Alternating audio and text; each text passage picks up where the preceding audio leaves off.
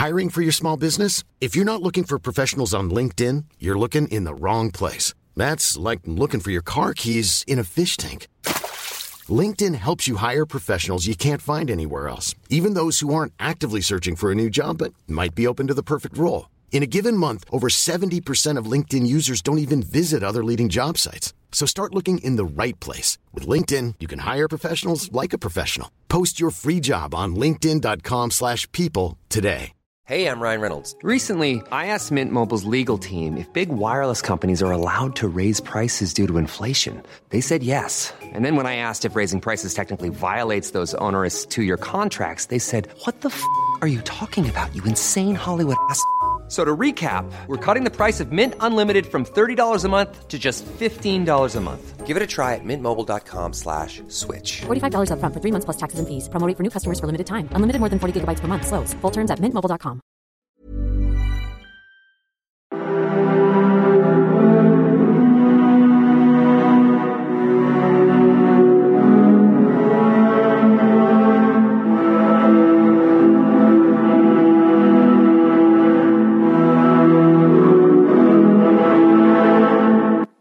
Hi there, and welcome to the Explaining History podcast. Today I want to talk about the relationship between Mao, Khrushchev, and the decision to launch the Great Leap Forward and the resultant famine that kills, conservative estimates are 40 million Chinese people, but it could be considerably higher than that. The dynamics of Mao's economic policy are very much decided by foreign policy considerations, and the most significant consideration is the relationship between Maoist China and the Soviet Union. Now, in order to understand this relationship and its deterioration, we need to kind of rewind to the death of Stalin in 1953. Mao in 1949 had made a rather obsequious visit to see Stalin for his birthday, returning in weeks later with good tidings for the Chinese people about the cooperation that would ensue. Mao was actually snubbed by Stalin, really, who he admired so much. He was kept waiting for a long time and treated as far inferior to any of the other new communist leaders from Eastern Europe. So he was really quite smarting at that one. And he had been determined to gain a trade deal for China. The future for China economically was pretty bleak. Mao had chosen to orient China away from Europe, America, and other world capitalism in general, and the sole trading partner that China would now have would be the USSR until relations developed with Eastern European countries later on. So when Stalin died, it was Mao's expectation that he would step up as the most significant figure in world communism, but that doesn't happen. Instead, Khrushchev becomes the successor to Stalin and the pivotal figure in world communism.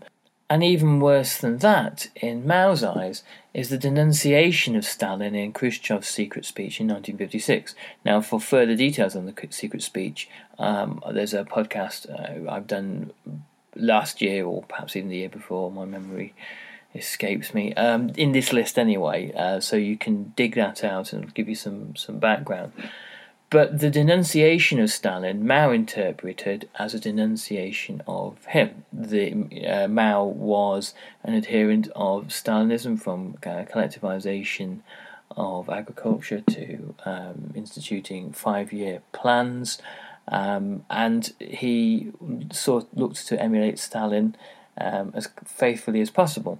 And a denunciation of Stalinism, Mao predicted presciently would unleash all sorts of tensions and undermine the communist world. The resultant Budapest uprising vindicates what Mao believes. Now, there's a lot of writing by Mao, a lot of very kind of gushing praise of Stalin that focuses on economic progress, saying that Stalin had transformed the country from peasant agriculture and serfdom through to being an industrial superpower, using the correct politics and ideas and methods and fighting the correct struggles and all that sort of thing. And Mao looked to Stalin as a kind of an economic role model. And it was this that partly motivated the second five-year plan, or the Great Leap Forward, in that Mao, feeling that the legacy of Stalinism was under threat, and also looking at the Soviet Union with great suspicion and attempts at rapprochement with America and the West with great suspicion, Mao thought, essentially these guys are going soft. They are backsliding, and they'll backslide into capitalism eventually. Whereas China, under me, is the only power that's actually fought America in the Korean War vigorously, and in Mao's eyes, won. The popular Chinese propaganda was that China had won the Korean War. Certainly they had at least fought America to a standstill. The answer to this backsliding, the answer to this revisionism, was to eclipse the Soviet Union using Stalinist methods, to prove back to the Soviet Union that Stalinism worked, and in doing so establish China as the world economic power in the communist world. The Soviet Union had always committed itself to expanding its economic growth beyond that of the United States, which is wildly unrealistic. And Mao was determined to match this by eclipsing Britain's economic growth. Britain was in the 1950s, a far more sluggish economy than the United States, but significantly, in terms of living standards and overall wealth, significantly wealthier than China was. But the result of the Great Leap Forward was actually to shrink the Chinese economy. This is the level of catastrophe. In 1957, Mao visited Moscow again for the 40th anniversary of the October Revolution, when all the leaders of world communism gathered, and it was an opportunity by Mao to try to snub Khrushchev and try to suggest that Mao was really the alpha dog in the relationship. He patronised Khrushchev, saying to him, and I quote from Frank Dakota's Mao's Great Famine, "No matter who, everyone needs support. There is a Chinese saying that while there is beauty in a lotus, it needs the support of its green leaves. You, Comrade Khrushchev, even though you are a lotus, you too need to be supported by the leaves." He goes on to address the Russians, saying that there are two winds in the world, an east wind and a west wind. We have a saying in China that if the east wind does not prevail over the west wind, then the west wind prevails over the east wind. I think that the key point of the international situation right now is that the east wind prevails over the west wind. That is to say, the forces of socialism have become overwhelmingly superior to the forces of capitalism. And Mao then goes on to basically do some very rough mental arithmetic about the numbers of people in the world and the likelihoods that if the Soviet Union and China were to have a nuclear exchange with the USA and the West, that there would be just about enough people in the communist world to restart civilization, and it wouldn't be that big a catastrophe.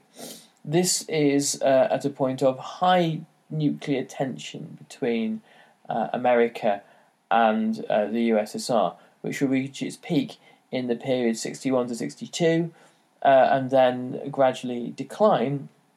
But the scope for kind of a nuclear exchange between 1956 and 62 is really quite significant.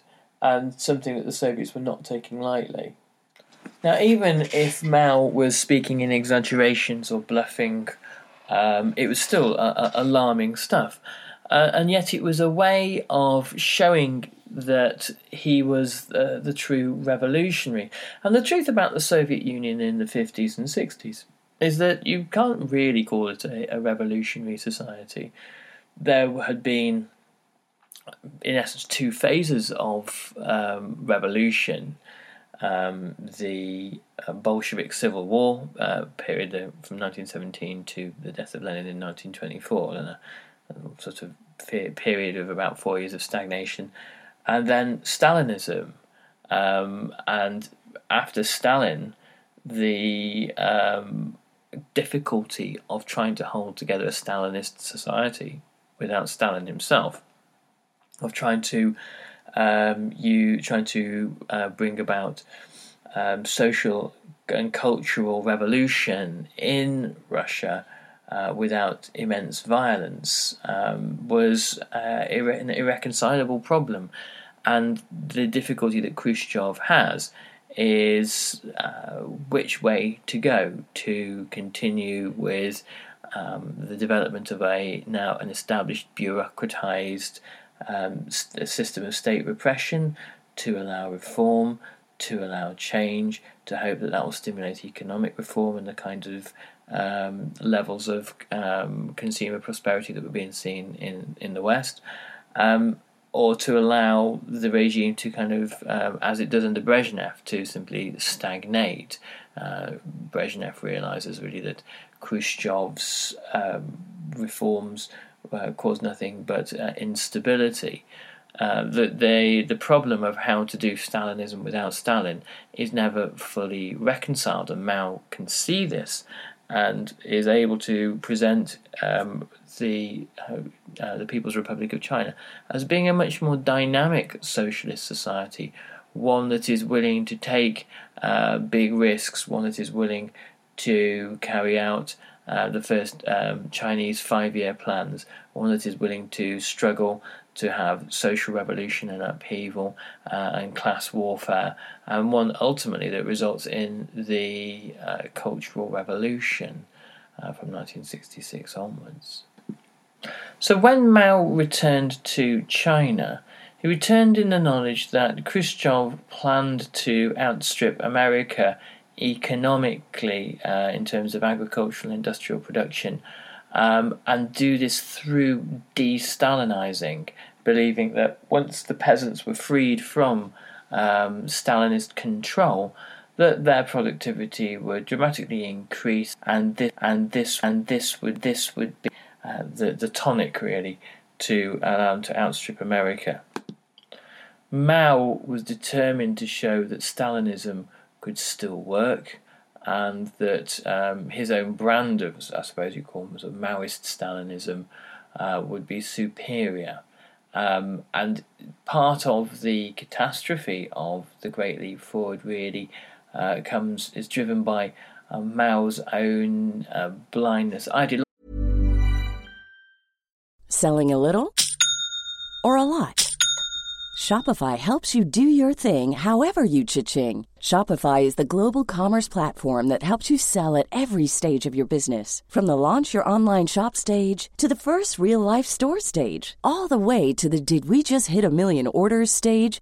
Shopify is there to help you grow. Shopify helps you turn browsers into buyers with the internet's best converting checkout. 36% better on average compared to other leading commerce platforms. Because businesses that grow, grow with Shopify. Get a $1 per month trial period at shopify.com/work. Shopify.com/work. Hiring for your small business? If you're not looking for professionals on LinkedIn, you're looking in the wrong place. That's like looking for your car keys in a fish tank. LinkedIn helps you hire professionals you can't find anywhere else, even those who aren't actively searching for a new job but might be open to the perfect role. In a given month, over 70% of LinkedIn users don't even visit other leading job sites. So start looking in the right place. With LinkedIn, you can hire professionals like a professional. Post your free job on linkedin.com/people today. Hey, Dave. Yeah, Randy. Since we founded Bombas, we've always said our socks, underwear, and T-shirts are super soft. Any new ideas? Maybe sublimely soft. Or disgustingly cozy? Wait, what? I got it. Bombas. Absurdly comfortable essentials for yourself And for those facing homelessness. because one purchased equals one donated. Wow, did we just write an ad? Yes. Bombas. Big comfort for everyone. Go to bombas.com/ACAST and use code ACAST for 20% off your first purchase. Logical and personal blindness to the possibility that he might be wrong. So, just as with the Stalinist 5-year plans, the Great Leap Forward, which was China's second 5-year plan, the first having been generally seen as being quite successful, while the second 5-year plan was driven by targets and projections. And these projections were, for the most part, wildly over-optimistic. They were over-optimistic for the given ideological and diplomatic reasons that we've already discussed. The projections had to be seen to be outstripping the USSR, outstripping Great Britain and the West. But really, the target of Mao's projections was the USSR. And the existence of the Sputnik satellite that had been launched into orbit that year in 1957 and that had been an immense humiliation to the Western world, who considered themselves far more scientifically advanced. This was also a challenge to Mao, the idea that the relatively backward Soviet economy could have produced such a scientific marvel. This was something that Mao was determined to eclipse with his own achievements. Some party members and economists rightly told Mao that a massive surge in economic output without an equivalent expansion in infrastructure was unlikely to work. For example, during the Great Leap Forward, the railway system effectively breaks down. This is for two reasons. Firstly, trains are being laden with more goods. They are being used more often. The rail network can only take so much traffic, and if you double or triple the amount of use of rails, they tend to wear out a lot quicker. The signal systems break down, and there is a paralysis, and there are obviously a huge number of accidents. The other reason was that as the railway network was expanded during the Great Leap Forward, it was expanded with poor quality steel, something we'll explain in a moment, and railways were brittle and cracked, and there were derailings and all that kind of thing.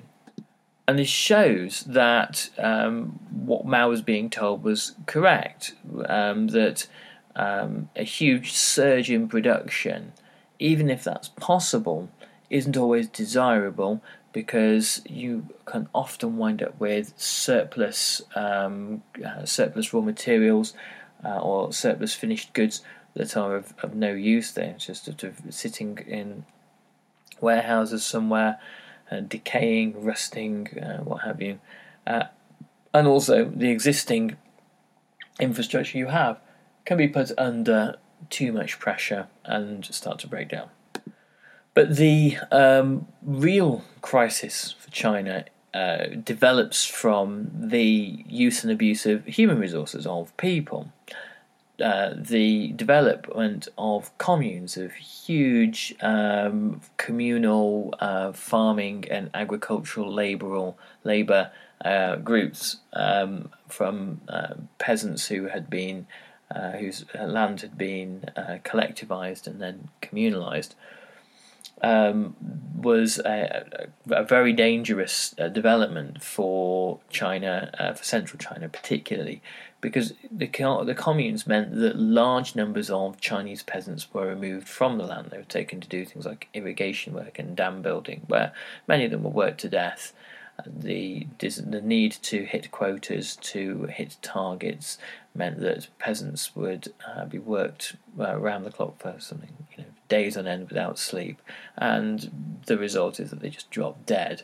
And the peasants when hundreds of thousands of peasants are taken away from the land, obviously crops aren't planted, harvests aren't taken in, and the quota that exists for the peasant communes in terms of food production still stands. So that means that when peasants are taken away from the land to work on other projects, the communes are still expected to produce a quota of food for the state, which is then requisitioned. The government came up with all sorts of essentially harebrained schemes about planting rice closer together or planting it less deep in order to make it grow quicker.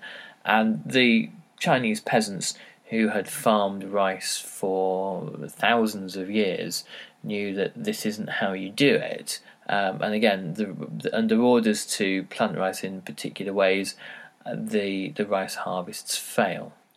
Mao is living in his own feedback loop in terms of production and agricultural output targets.